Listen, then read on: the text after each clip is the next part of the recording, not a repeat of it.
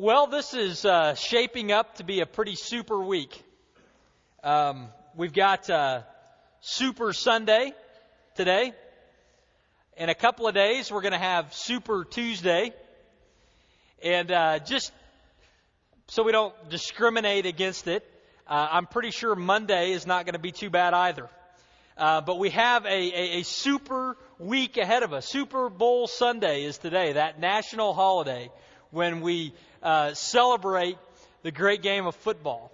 And I know if you're like me, a number of you will be watching the game this afternoon between the Patriots and the Giants. How many here are Patriots fans? Many more than in the first service, but still not very many. How many of you are Giants fans? Oh, boy. I tell you what, there's still going to be some good commercials tonight. So even though you're not cheering for either of them, tune in anyway. It'll be a great time. But no, it's a spectacle. It's Super Sunday. That's today. And in a couple of days is going to be Super Tuesday. And that is the name that the media and the political parties have given to this incredible occurrence that's going to happen here in a couple of days when roughly half the states are going to go to the polls or to caucuses to determine who will be the representatives from a couple of the major political parties in the presidential race. And if you have turned on the internet lately, or you have turned on the television lately, or you have listened to the radio lately, or you have read a newspaper lately, no doubt you have been inundated with information regarding Super Tuesday. It's a big event. It's a big event within our society. It's a big event within our country as people will go to the polls and begin the process of selecting the next president of the United States. And for whatever reason this year, that has really caught my attention. I've really been I don't know what the right word is, but interested, it is, for lack of a better one, interested in the election this year. Not that I have a disinterest in politics, but this year I've paid more attention than some. And maybe you're like that. But one of the things that happens when you talk about politics is that, you can begin to have some interesting moments. Things that you're interested in, things that you read about, you tend to talk about. But when you begin to talk about the election or politics, sometimes you can have some uncomfortable moments.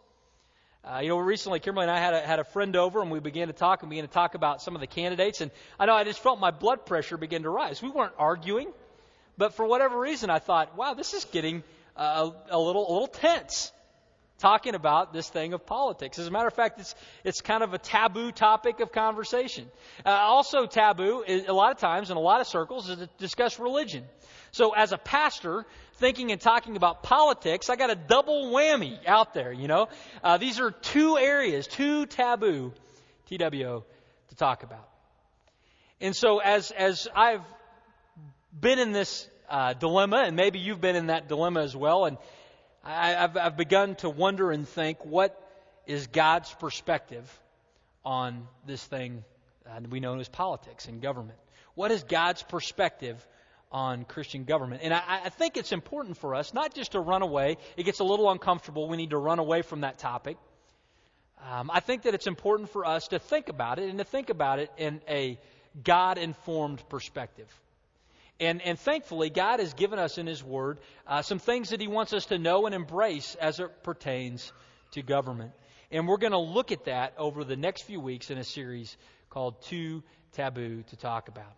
And over the next 3 weeks, we're going to look at this. This week, we're going to look at the issue of a Christian understanding of government. We're going to see that today. What is a Christian understanding of government? Next week, we're going to look at civil disobedience in the Christian. In other words, is there ever a time that God would want us to oppose our government? How do we vote? How do we voice dissent when our government is taking stances that we don't like? What does that look like for a Christian? We'll look at that on February 10th. On February 17th, we're going to wrap up the series and talk about living the life of a resident alien.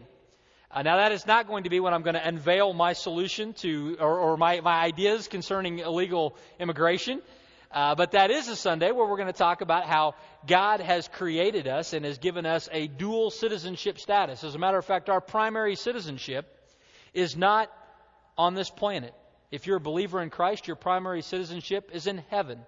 And a number of times in the New Testament, believers are called aliens in this land. And so we'll talk about what that is. And so I preview that because I was talking to some people between services. When it comes to this issue of politics, and it's kind of a taboo topic, all of us hold various cards in our hand. And I'm going to ask you not to play all of those this week. We're going to cover some of those things in future weeks. But this week, we're going to focus and zero in on the idea of a Christian understanding of government. If we're going to walk with God in an election year, we need to have somewhat of an understanding of how God would want us to think concerning the government and the political system in which we live. And we're going to see that today from the book of Romans chapter 13 verses 1 to 7. Romans 13, 1 to 7 is a central passage in this topic of a Christian understanding of government.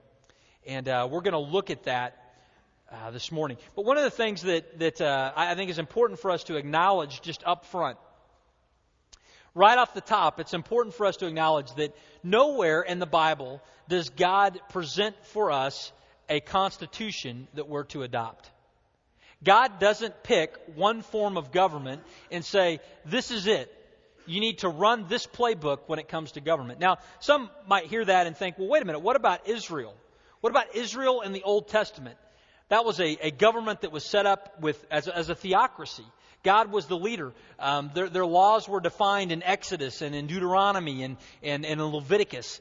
What about that? And of course, the answer to that is that to think that setup of government is what God wants for all people at all times is to miss some of what God was doing through Israel. God had very specific purposes for Israel. At that time, all of the people who were God's people were brought into this nation of Israel. And God was the leader of that whole nation with surrogates who were kings at different times. But now, in the New Testament era, we live in a different time. No longer are God's people relegated to one nation, but God's people are scattered among all nations. And so there are Christians that live in the United States, there are Christians that live in Mexico, there are Christians that live in South Africa, there are Christians that live in China, there are Christians that live everywhere all over the globe. And so what is interesting to note is that God doesn't hand out a constitution and say, when it comes to a Christian perspective of government, that we simply have a playbook by God that is given for us to follow. God doesn't say that the proper form of government is a threefold, where you've got three equal powers, legislative, judicial, and executive. And they have checks and balances. No, that's John Locke. That is not the Scripture. It doesn't mean that God is against democracy. It just means that God hasn't said that is the form of government you're to live under. And it's important to remember that because it allows us, all people, in all places, at all times, can look to the perspective that the Bible gives us about government and can look to be informed by it. In other words, if the Bible laid out and said that the appropriate form of government was one of a monarchy, then we as people living in a democracy would look at it and go, you know what, if we ever get to a monarchy, wake me up and I'll read that chapter. But the reality is that God doesn't say, I prefer this brand of government over that. God gives us some general principles and commands for all people living in whatever government in which you find yourself. And so this morning we're going to look at the central New Testament passage that gives us a general understanding of government, its role and purpose, and how God would want us to respond to that. And we see that in Romans 13, 1 to 7. I'm going to read those verses and then we'll back up and kind of unpack them a little bit for us. It says this. It says, everyone must submit himself to the governing authorities, for there is no authority except that which God has established. The authorities that exist have been established by God. Consequently, he who rebels against the authority is rebelling against what God has instituted, and those who do so will bring judgment on themselves. For rulers hold no terror for those who do right, but for those who do wrong. Do you want to be free from the fear of the one in authority? Then do what is right, and he will commend you. For he is God's servant, to do you good. But if you do wrong, be afraid. For he does not bear the sword for nothing. He is God's servant, an agent of wrath to bring punishment on the wrongdoer. Therefore, it is necessary to submit to the authorities, not only because of possible punishment, but also because of conscience. This is also why you pay taxes, for the authorities are God's servants who give their full time to governing. Give everyone what you owe him. If you owe taxes, taxes. If revenue, revenue. If respect, respect. And if honor, then honor. And in those verses, in Romans chapter 13, verse 1 to 7, we get a Christian perspective on government. And we're going to break that down into two sections for us to look at this morning. And the first section that I think God wants us to see from this passage is this. God wants us to recognize His grace in our government. Recognize God's grace in our government. Now you hear that, and you're probably either wondering, what in the world does that mean? Or that sounds like it's a little beyond the line of normal. What are you talking about? Well, in reality, that idea, I think, is anchored in Romans chapter 13, verses 1 to 7. And we see it really laid out for us in Romans 13:1, where he begins with this statement. He says, everyone must submit himself to the governing authorities, for there is no authority except that which God has established. The authorities that exist have been established by God. You know, that passage lets us know that governments, every government, all over the world, governments have no authority except that which God has given. And since this book is written to give a perspective, this section is written to give us a perspective of how we might live out our Christian lives in a political setting, I think we can say that this passage is indicating to us that all governments on the earth exist under the sovereign reign of God. God has established each and every government. Now that automatically ought to bring up some exceptions in your mind, right? We can all think of atrocities that have been done by governments. Atrocities that are being done in the name of government right now all over the world. Atrocities that have been done in the name of government even in this country. And when we begin to think about that topic, we want to throw the objection flag and say, wait a second, that can't be what he's saying. Because we can think of nations that don't fit our criteria of a nation we think might be established by God. But what's interesting is that the Bible actually gives us some examples of some pretty rough nations that are clearly identified as nations that God has established. The political leadership, the government over that nation has been established. Look at back in the book of Habakkuk. Habakkuk is one of those Old Testament prophets, hard to pronounce, tucked in towards the end of your Old Testament. But the book of Habakkuk is written, and Habakkuk is a prophet who is looking at some discipline that God has brought upon his nation. And he's trying to figure out what is happening.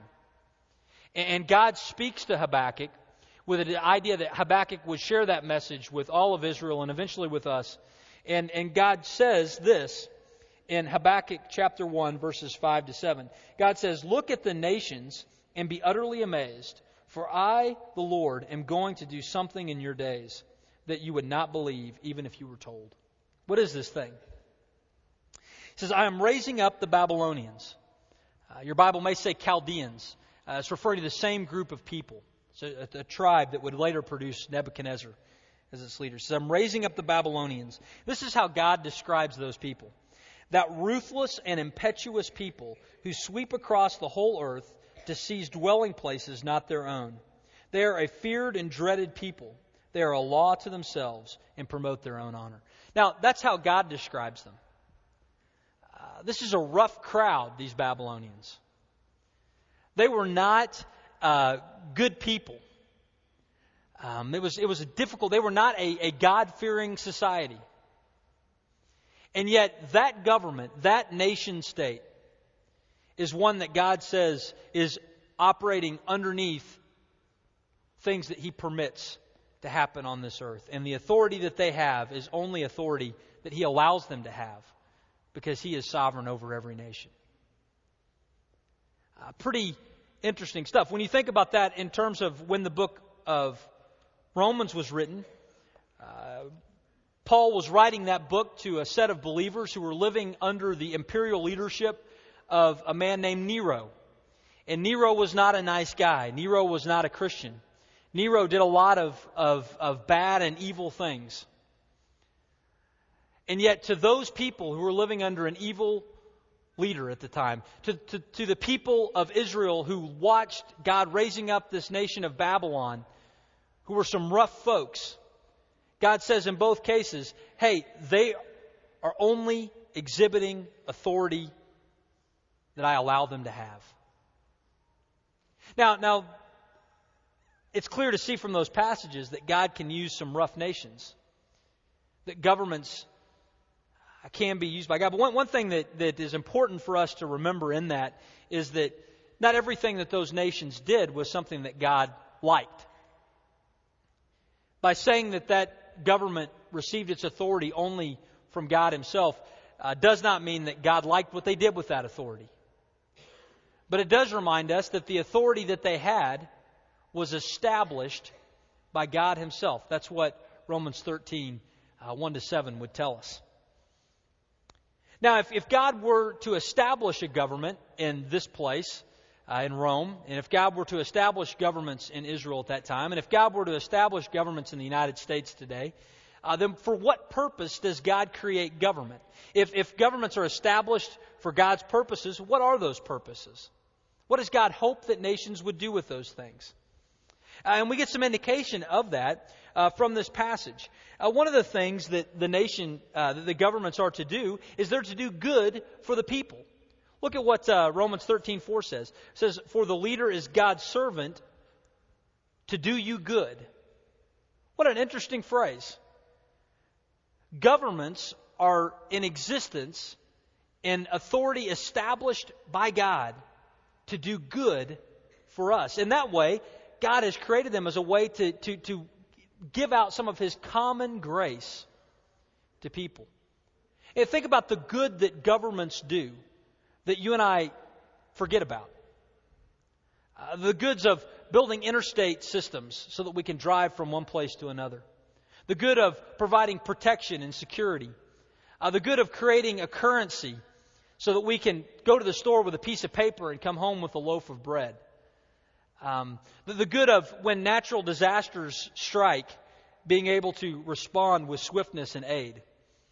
All of those kinds of things, we look at those and we think, well, that's something that the government has done. Yes, but where did the government get the right to do that? It was not something that they dreamed up on their own. It was something that God embedded within the world, that God desired for there to be governments who would do good for the people. Therefore, the government that exists over us, one of the reasons why they're there is that God has established them to do good for us. Another reason why God creates governments is to punish evil. To punish evil. God is not stupid. And God realizes that we are sinful people. And sinful people living in close proximity to one another will hurt each other. They'll steal from each other. They'll lie to each other. They'll even kill each other. And so if that's the case, if sinful people living in societies will do those kinds of things, then there needs to be a mechanism for having laws and enforcing those laws. And God, one of the common graces that He gives to the world is He gives governments to help enforce the law and to help punish wrongdoers.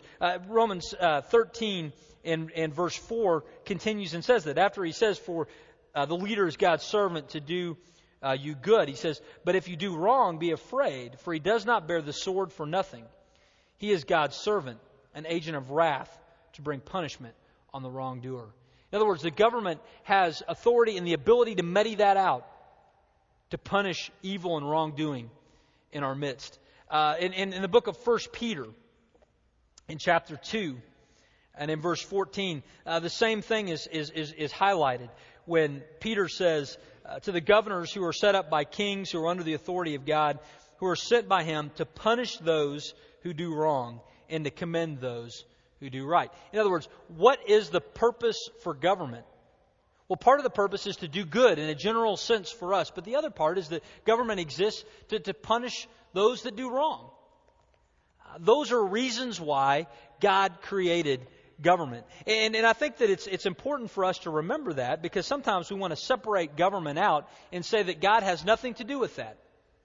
When in reality, God has established governments on this earth for His purpose. In that way, we need to recognize God's common grace to us through the governments that are over us. And I think about that, what about us today? What is our general attitude towards our government? Sadly, I think that a lot of times Christians can fall into the trap of a lot of people where we become critics of government. We become critics. It's what we do. I don't know the statistics, but it seems like there's a lot of people in Christian circles who are really, a lot of the listening base for political talk shows. And there's nothing inherently wrong with a political talk show, and I've listened to them too. But if you listen to political talk shows for a long time, what happens to you? You become really critical of everything. That's what happens. You become really critical of the government. And so our primary role with the government becomes being a critic. And I think what this passage would call us back to is that one of our roles to government is to recognize that it's God's grace to us. When you leave this place, let's say you're going to go to Dallas. You leave this place and you go and you get on I-35 and you begin heading south, and you can go 70 miles an hour legally between here and Dallas. You're speeding down the highway. When you do that, you need to just be mindful of the fact. Just thank God for His common grace. God allows us to live in a nation that saw fit to build interstate highways so that our nation could be more connected, so that we could go from here to there. That's part of the good that our nation has done for us. The next time you see a crime committed, and that crime does not need to have to be solved by us rounding up a posse and going and taking care of that ourselves, but that crime can be resolved through a legal system. We need to thank God for that. That's part of His common grace that He has given to us, a legal system to help take care of some of those things. The next time you turn on a faucet and you have clean drinking water, be thankful to that. It's part of God's common grace. We have local government officials that saw fit to clean the drinking water so that we have clean water to drink when it comes to us. The next time you think about an issue like national security, before we come to form 8,000 opinions about that, thank God for His common grace that all of us don't have to be standing a post right now to protect our nation. God has given many common graces to us through the government in which we live. We need to recognize that.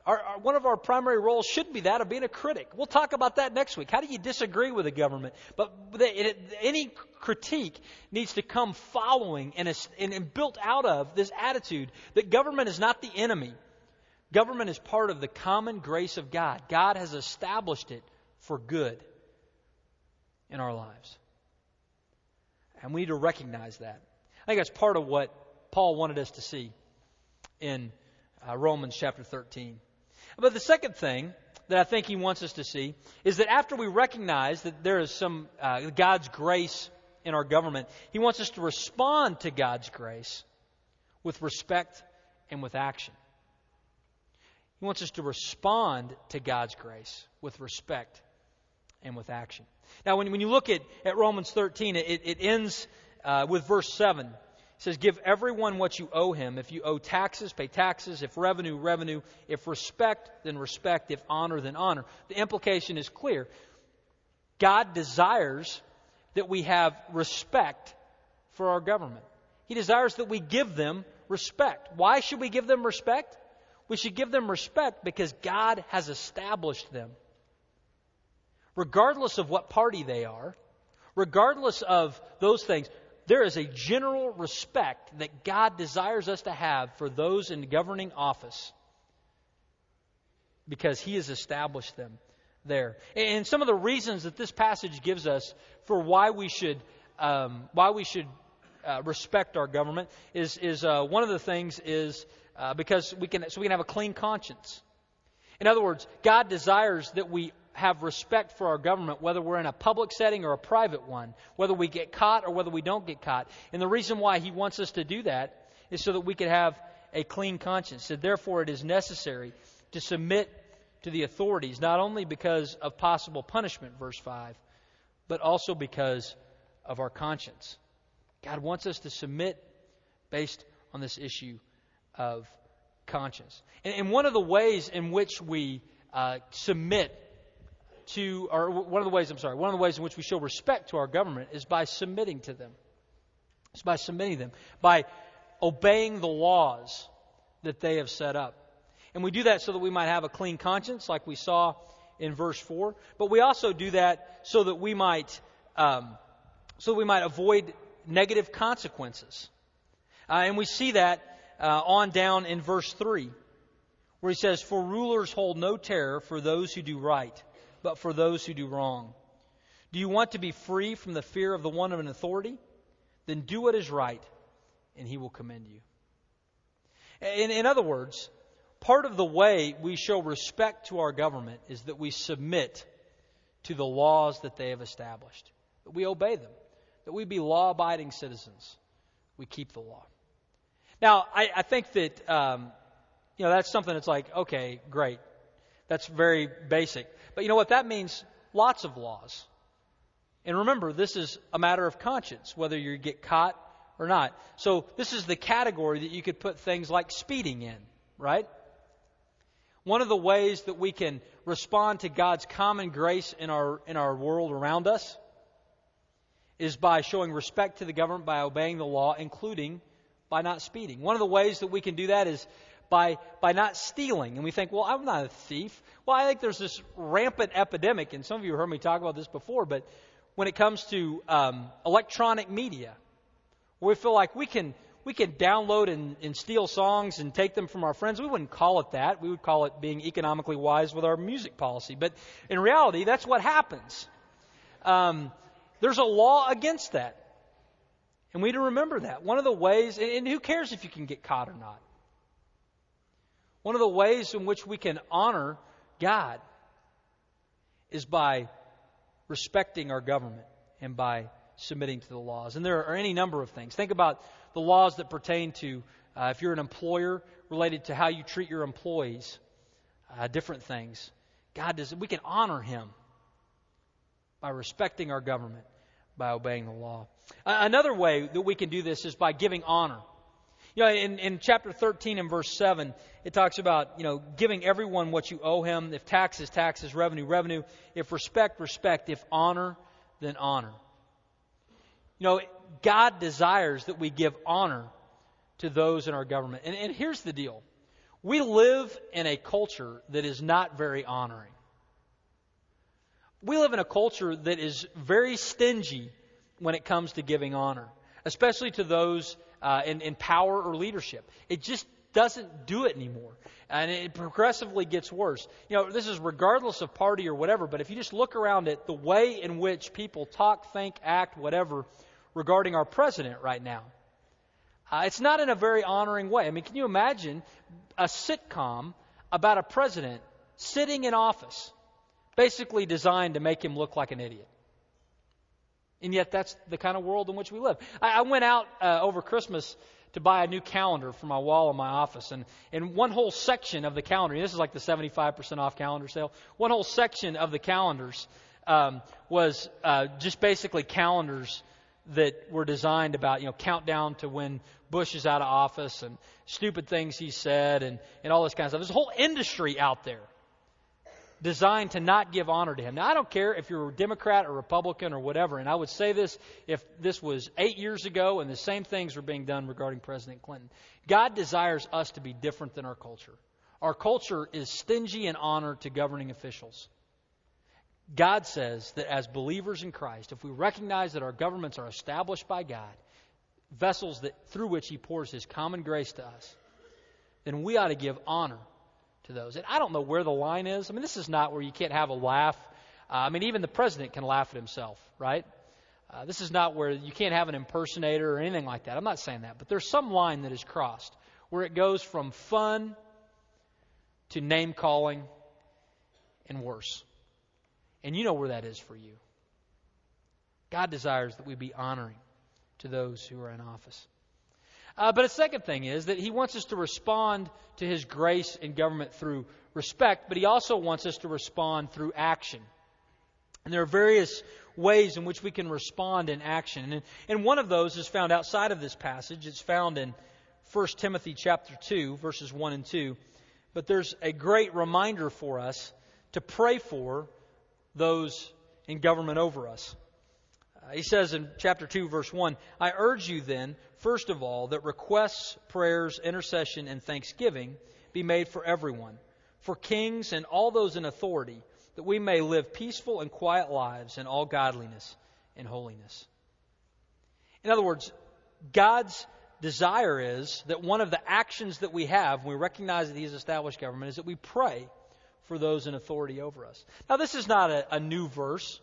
I mean, actually, it's like 2,000 years old, right? But this idea I've heard before lots of times. Hearing it and knowing it is not the issue for me.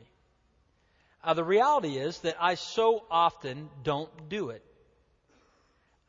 So infrequently do I stop and pray for those in elected office. You know, this election season I've mentioned, I've watched more, I've read more, I've been interested more in the area of politics, but the one thing that I haven't really done much is pray more for it. Now, I would say that I've prayed more because if I prayed once, I've prayed more than maybe in a previous months, right? I say that not to my glory, but to my shame. But God's desire is that one of the responses that we have is that we pray for those who are in elected office. We pray for those who are in government over us. And I think one of the things that helps us remember to pray for them is when we remember that God has established them to dispense grace to us. Common grace, good for us.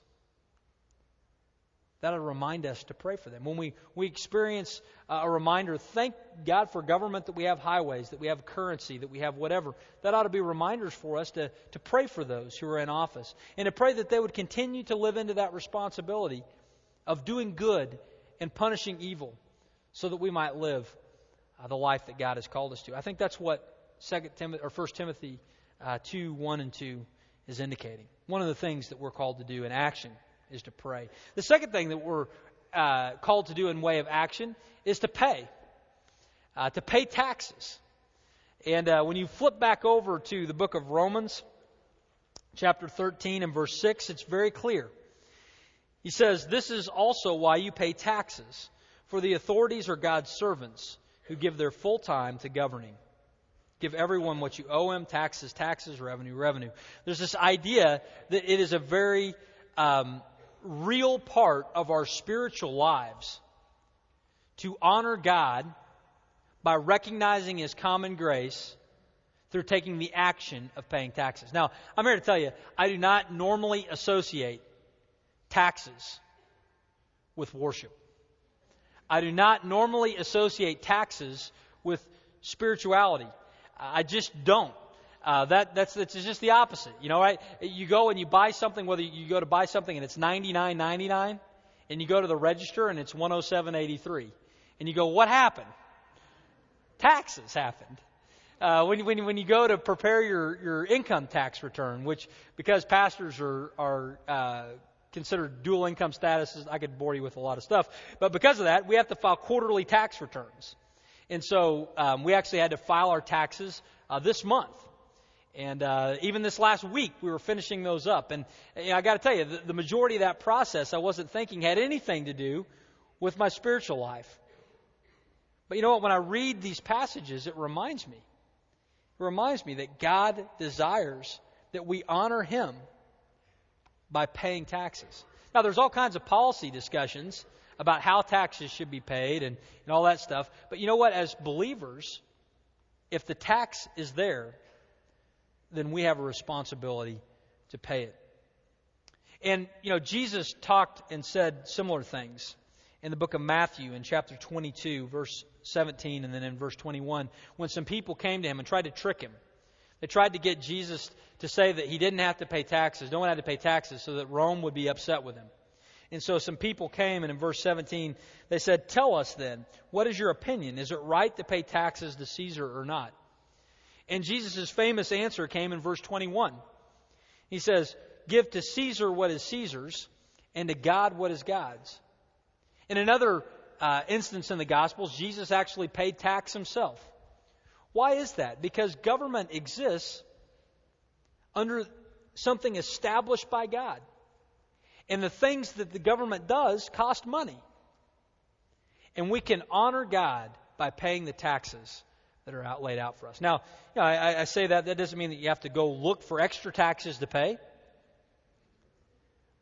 But it means that as a Christian, you don't have the ability to avoid them. You don't have the right to not file your income tax. You don't have the right to not pay tax when you should. Because this is part of how we express a responsive action to God's common grace to us. The third action that we can take is that, and this I can't show you this in a verse because, again, the New Testament is not written in a democratic perspective. But one of the actions I think that in response to this that we could take is that God would desire us to vote. If we live in a nation where our government leaders have allowed us an opportunity to participate in the process, then I think one of the ways we can honor God is by informing ourselves of the issues and going to the poll when the opportunities present itself and voting accordingly. And certainly that's not something that I'm going to tell you this is how you should vote. But I think that God would want you to seek that out and to go to the poll and to actually participate. It's one of the ways in which we can honor and recognize the decisions that our government has made as a desire to include us in the process. Well, we've seen some things that the Bible says in terms of a Christian understanding of government. The first thing that we saw is that the government is a form of God's grace. We need to recognize that. And then once we've recognized that and we remember that, we ought to respond to that with respect and with action. Now, I want to end with just an admonition from the Apostle Peter. We looked briefly at this passage earlier in 1 Peter chapter 2. But what's interesting is Peter is writing to a set of Christians who are scattered around the Roman Empire. And he's writing to a set of Christians who had just been wrongly accused of a crime they didn't commit. You see, Nero, that rough leader that we talked about who was leading Rome at the time, had watched his city burn. And he had believed this trumped up charge that Christians were the ones responsible. And so to a group of people that were scattered around who were wrongly accused of a crime, living under the leadership of a terrible leader, this is what Peter says. Peter says in verse 15, he says, "It's God's will that by doing good you should silence the talk of foolish men." In other words, obey the law, be good citizens, so that you don't give them any ammunition for the false claims that they're making. It says, "Live as free men, but do not use your freedom as a cover-up for evil. Live as servants of God. Show proper respect to everyone. Love the brotherhood of believers. Fear God and honor the king." You know, in that passage, I think Peter is calling the believers to a higher ideal. And I think that we need to hear that call. Because as we live today, if you turn on the television, you would think that evangelical Christians was another political party.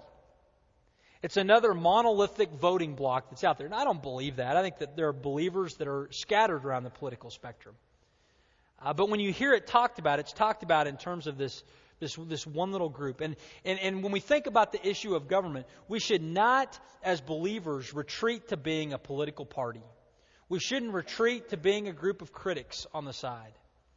We should remember the commands of God and the admonition of Peter, who is encouraging us to live a good life, to honor and respect the governments that are over us. That should be our stamp within our culture. Now we're going to talk next week about how we voice opinion about things and how we might disagree if the government is going in a different direction as us. But we need to at first remember that our responsibility as believers is not first as a Republican, not first as a Democrat, not first as an independent, but it's as a citizen that recognizes that God has established the government over us. Let me pray for us. Father, we thank you for the time that you have given us now to look into your word and to fellowship together. Father, I pray that we would be a people who would be peculiar in the land in which we live. Father, that we would be a people who, instead of contributing to the mentality of dishonor when it comes to our political officials, Father, that we would be people that would pray for them. We would be citizens who obey the law, that pay our taxes, and that show respect and honor to those that you have established over us. Father, I pray that for all of us here as we leave this place. And Father, we pray all of that leaning upon your Spirit who will guide us into truth. We pray these things in Jesus' name. Amen.